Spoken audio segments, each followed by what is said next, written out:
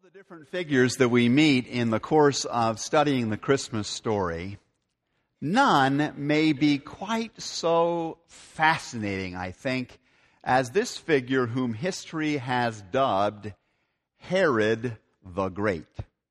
Herod the Great. Now, that term, the Great, is a loaded one. And as we know from our own use of the term in present-day circumstances, it can be a somewhat ambiguous one as well. When you speak of going on a great date or attending a great banquet, it has all kinds of wonderful connotations, doesn't it? But when you speak of living through a Great Depression or a Great War, it carries a whole nother set of associations also. When we use the term the Great concerning Herod, it carries both of those meanings, as I'm going to describe for you.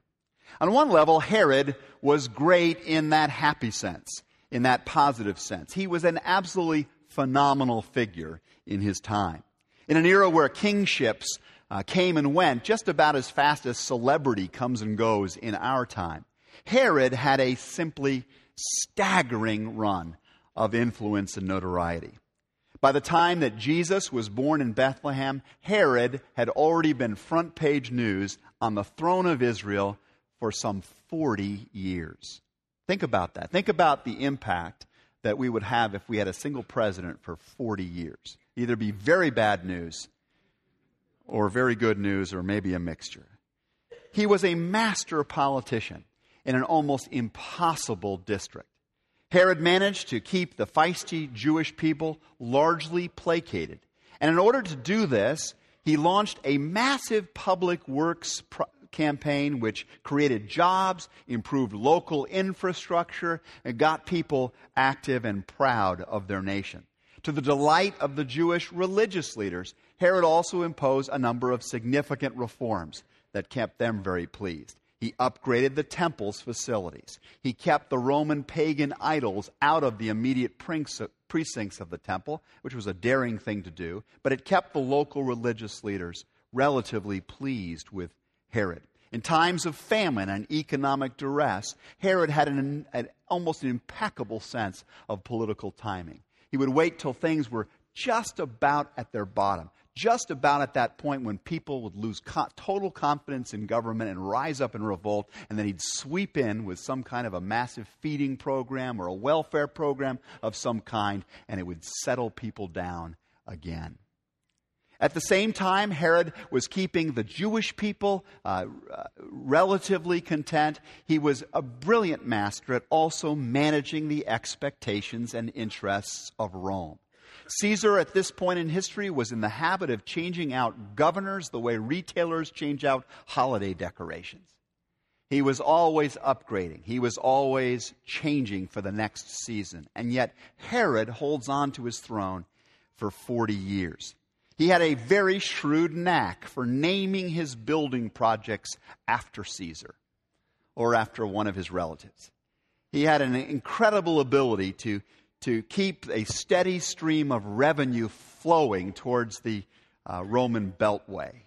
He allowed enough freedom of expression that the local Jews could let off some steam, but he kept his thumb firmly enough upon the rabble-rousers within the populace that things never really got out of hand, never really threatened Rome's authority in Judea, and never brought down the repression, the military repression that was being experienced by other provinces. Herod helped Judea cope with the Roman occupation effectively.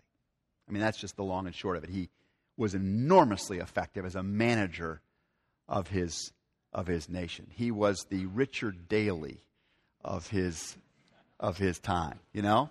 It was complicated, and he managed the complexities in an incredible way. And as a result, he provided some measure of security and order in the lives of the Israelites. He maintained a certain level of prosperity, especially for his devotees, and he did it for a very long time. Okay? This is why they called him Herod the Great. You see that? Now, there was another side, however, to this greatness. There was another kind of dimension to Herod's rule. He was also a progressively greedy man. He took more and more as time went on. He had a palace-building palate like Saddam Hussein. Remember how the troops went in to Iraq and how they uncovered just massive, massive amounts of these luxury palaces? Well, Herod was not significantly different. And he built broadly and expensively. And still to this day, you can go to Israel and you can see the ruins of the foundations of these massive edifices that he constructed for his own pleasure. Herod loved wine, women, and song to rampant excess. And to support this very lavish lifestyle he had, he crushed his people with taxes. And he demanded more and more of them over time in order to keep Rome satisfied and to keep his own appetite satisfied. He demanded more and more of people. Along with these appetites, Herod was absolutely paranoid about losing his power. In fact, ironically, the more power he had, the more jealous he was or anxious he was about holding on to it. Over the course of his reign, Herod murdered his own mother, suspecting that maybe her allegiances were fading from him. He killed his wife, Alexandria. He murdered 3 out of 4 of his children. The one survivor was Herod Antipas, we call him. He goes on to become the Herod that Jesus tangles with as an adult. Okay? Herod was paranoidally insecure about any possible threat to his throne. He brooked no rivals. He had to have absolute devotion, or at least the appearance thereof. In fact, he had a standing executive order that at the time of his death, all of the leading citizens of Jerusalem were to be rounded up and slaughtered. Why?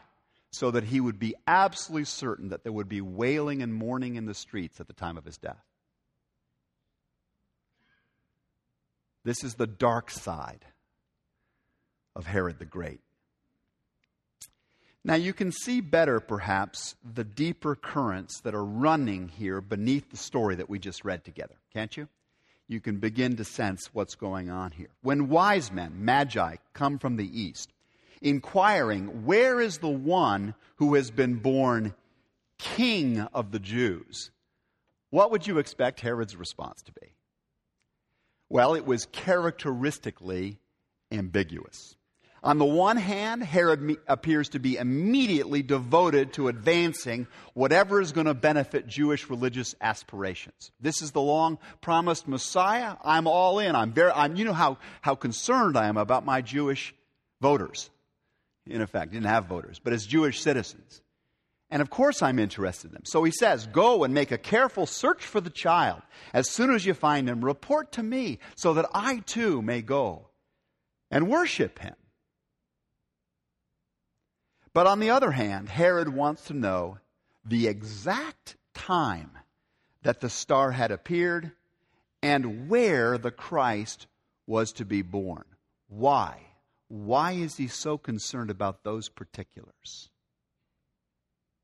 Answer.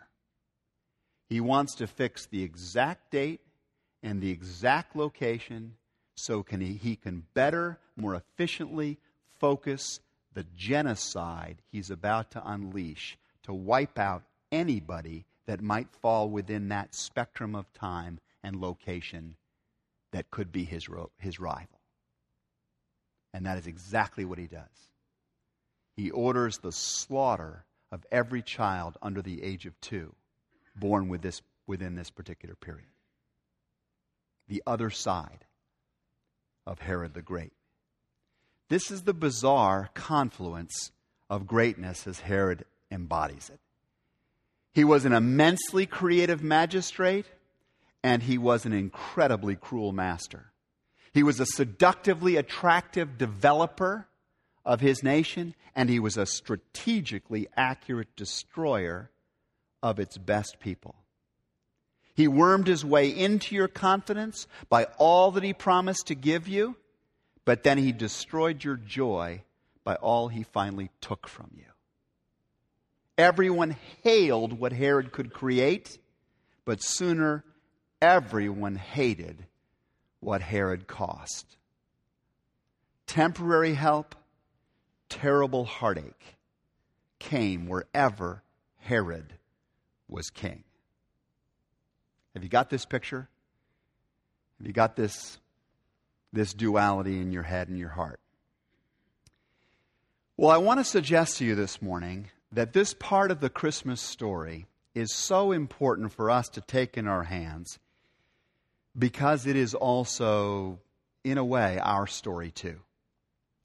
In many, many lives, Herod is still alive and well and sitting on the throne. I value what Craig Barnes, the senior pastor of the Shadyside Presbyterian Church in Pittsburgh, Pennsylvania, has to say on this subject. In every life, he writes, there's a Herod. In every life, there is a Herod. There is something or someone that has gained some power over you. You're seduced into calling it great because it does things for you. It does things for you. It helps you feel secure. It helps you cope. It's been around a long time. Herod, writes Barnes, is whatever it is that offers you something that you crave at a cost you can't afford. Something you absolutely desire at a price you can't afford. You love what it does. You hate what it costs. But as taxing as it is, you just keep paying. You just keep paying. The question for all of us then is, what is the Herod for us? What is the Herod in me? If Barnes is right, what exactly is the Herod in me? What have I given authority to? What have I given influence to in the hope that it will do for me something that I crave? What is that? Well, for some of us, maybe it's our career ambition. It's our career ambition. That's what has the throne. I'm going to get to the top. I'm going to have all of the success that getting to the top brings. I'm going to have all those benefits. And then, more and more, the king exacts his price. After a while, we don't see the kids. We don't know the spouse. We have forgotten how to rest or to really play as we did as kids. Even play becomes ambition and work. We make choices over time that act like a deli slicer on the soul, just taking a little bit more off of the soul till there's so much less of it than we had at the beginning. Or maybe life's pressures are so great that we give up the throne to alcohol or to some other drug in our lives, some other stimulation. It helps us to cope. It provides a feeling of security or temporary well-being, and then it begins to demand more and more and more, and it takes more, and then it kills off the spirit and the relationships that are life itself. Maybe that's what's on the throne. For some of us, Herod is perhaps an old wound. It's a painful loss or injury that we suffered years ago that we've crowned now with an immense kind of power in our life. With absolute authority, it now decrees what's possible. It is the thing which tells us what can happen and what will never happen. It is the thing that explains for us why it is not getting better or why it cannot possibly get better. That old pain now owns us. It sits on the throne.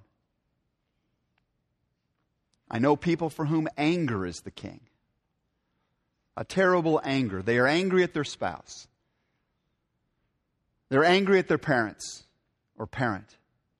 They're angry at the people at work, or they're angry at the people at school. Somebody did them wrong, and they hate that person for what they did, what she did, or what he did, or what they did not do.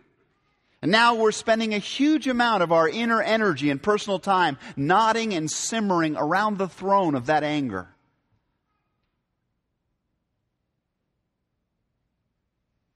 Your Herod may be the worldview of your political party.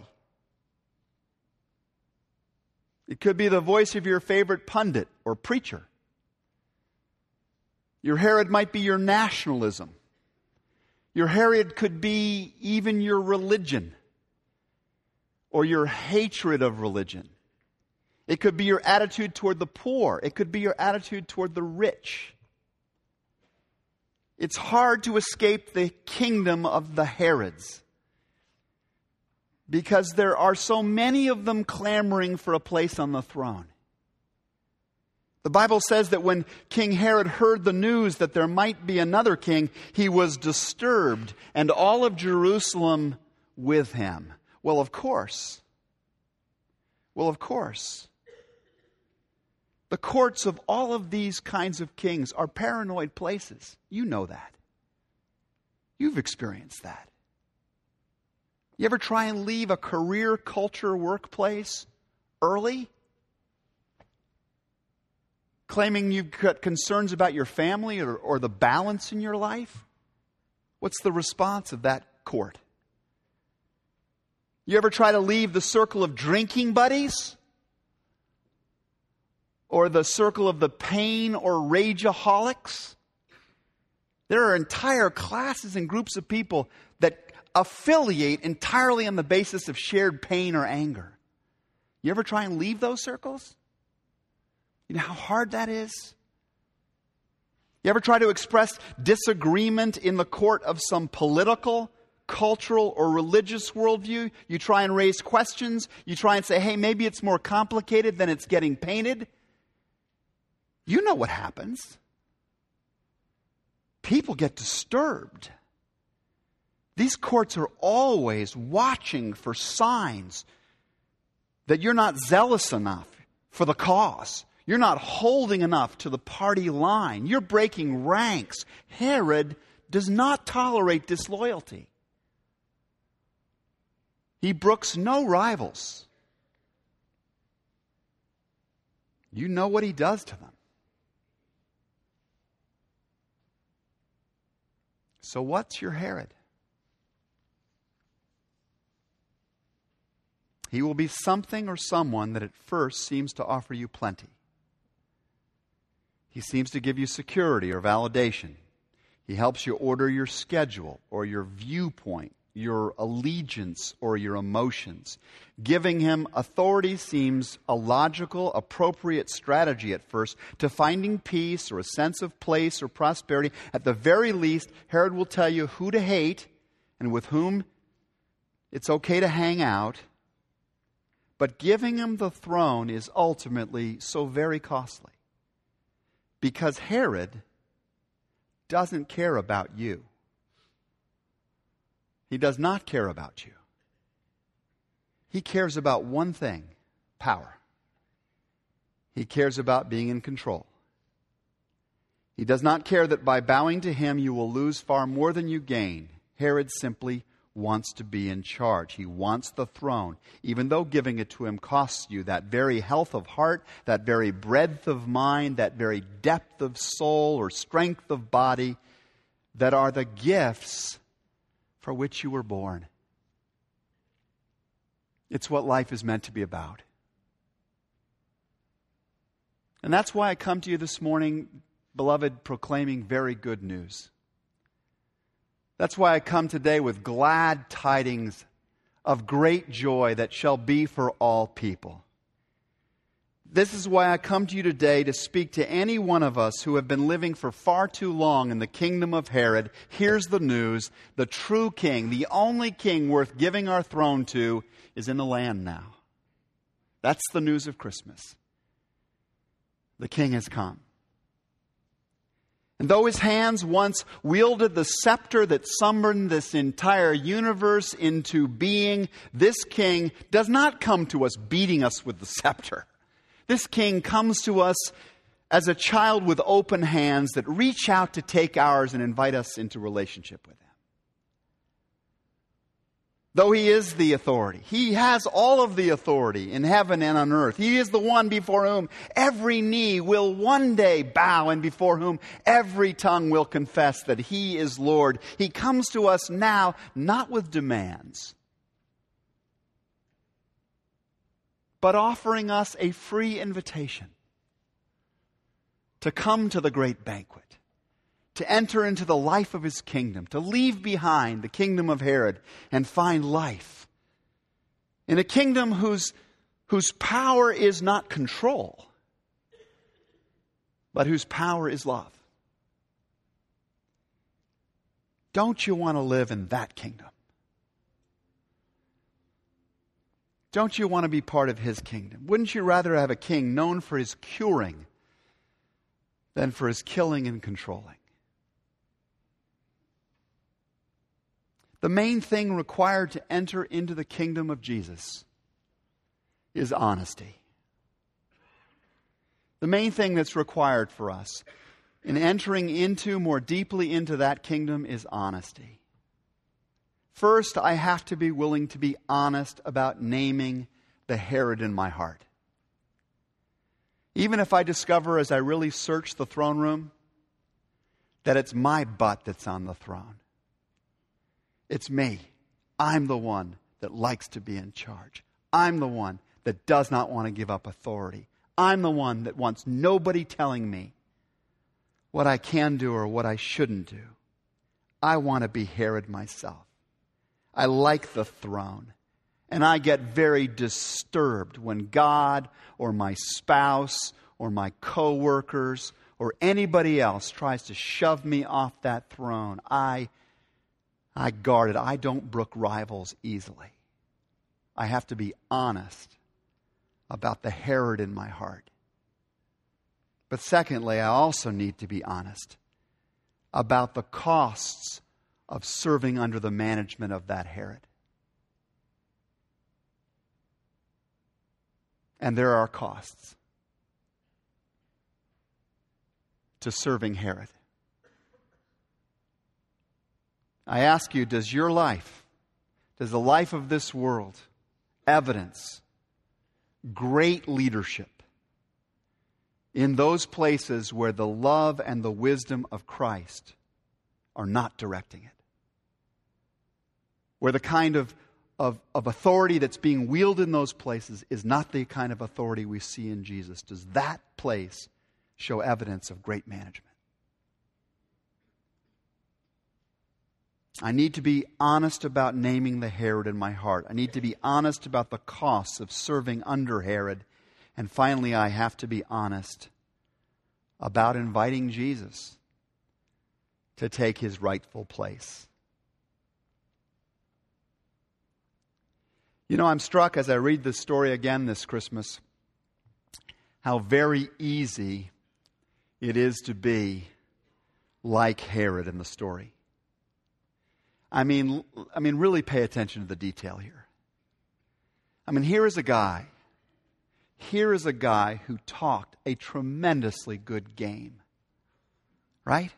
He talked a very good game about being interested in the birth of Christ, about finding Jesus, about worshiping him. He talked a wonderfully good game. If there had been one, Herod would have probably gone to a Christmas Eve service, probably appeared very devout. Maybe he would have even gone the Sunday after Christmas Eve. I don't know. But he was very, very good at appearing devout. Herod had even the wise men fooled. Right? These guys were not idiots. These were the Magi. These were the best and brightest of their cultures. And he had them convinced. He was very interested in Jesus. But as we're going to explore further next week, there is a very, very important difference between simply handling Christmas, handling Christ, going through the motions of it. The difference between that and handing Jesus the throne. Big difference between managing Jesus and giving him the throne. Giving him not the back seat, not the side seat, not the holiday seat, not the consultant seat, but the throne of our lives. And it's hard to do. I mean, I'm not sure the process is ever done, to be honest with you, of giving up the throne to Jesus. Sometimes for me, it is just a shimmy, one cheek at a time change. And I know that's not a pretty picture, but that's what it feels like sometimes. I'm on, I'm moving a little bit, and then I'm off. I don't like to give it up. But if we will honestly seek to make that change, if we will work at this, at trying to surrender that throne to Jesus, this much I can promise you. The misplaced ambitions in our lives, whether it's with career or something else, the confused priorities of our lives that may be ruling us right now, will, if Jesus gets on that throne, be set right in time. They'll make sense. Our ambitions and priorities will line up in a much healthier way with what's best for us and the people around us. I can tell you that the stubborn addictions that have hold of us will lose their grip when Jesus gets the throne. The age-old wounds that often run us will get progressively healed. The simmering anger or the guilt that maybe has owned us for far too long will get washed over by His grace and cleansed. The selfish or the parochial worldviews that we confuse with wisdom, this cultural, political, or religious worldviews that are just boxes in which we sort of get contained or manage reality, these things will over time have their sides blown out, and we'll find that our vision gets replaced by His charity and His truth as He takes the throne. So here's the invitation today. Take the child's hands.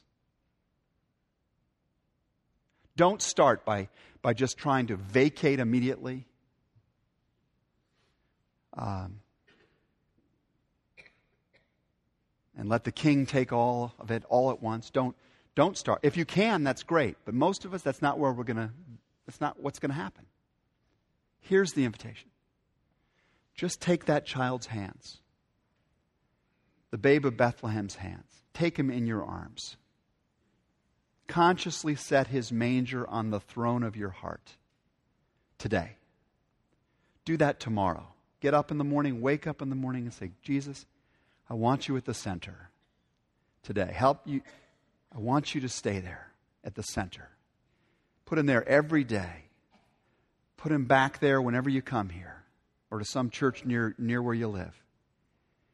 Keep doing that. And this much I can promise you. That infinite infant.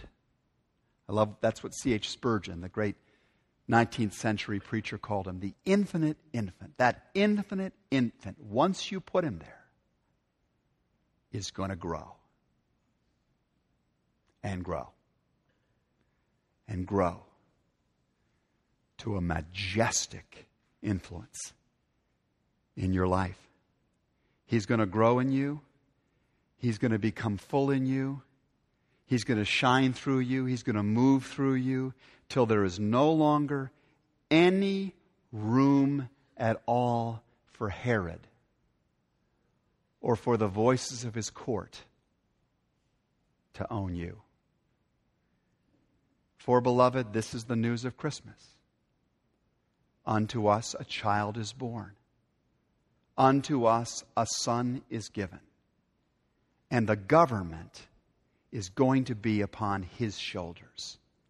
And he will be called, if you let him take that throne, the wonderful counselor of your life, the mighty God, the everlasting Father, the Prince of Peace. Receive this gift, and you are going to find that of the increase of his government and of his peace in you and through you, there will be no end. That's not the opinion of some preacher. This is the word of the Lord. Thanks be to God.